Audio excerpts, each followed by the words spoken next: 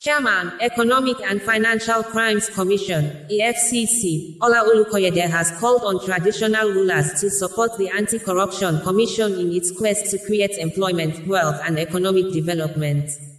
EFCC chairman made the call at Ilorin, Kwara State on Friday when he led other top team leaders of the commission on courtesy call on the Emir of Ilorin, Alhaji, Dr. Ibrahim Sulu Gambari. Okoyede called on traditional rulers across the country to deepen their partnership with the Commission in order to reduce corruption through adequate promotion of ethics, values and behavioral change among their subjects.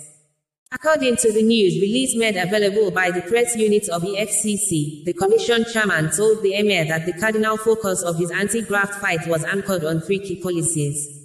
In quotes, EFCC chairman said, "There is need to redirect our focus towards what we were set up to do in Nigeria, which is to drive economic development."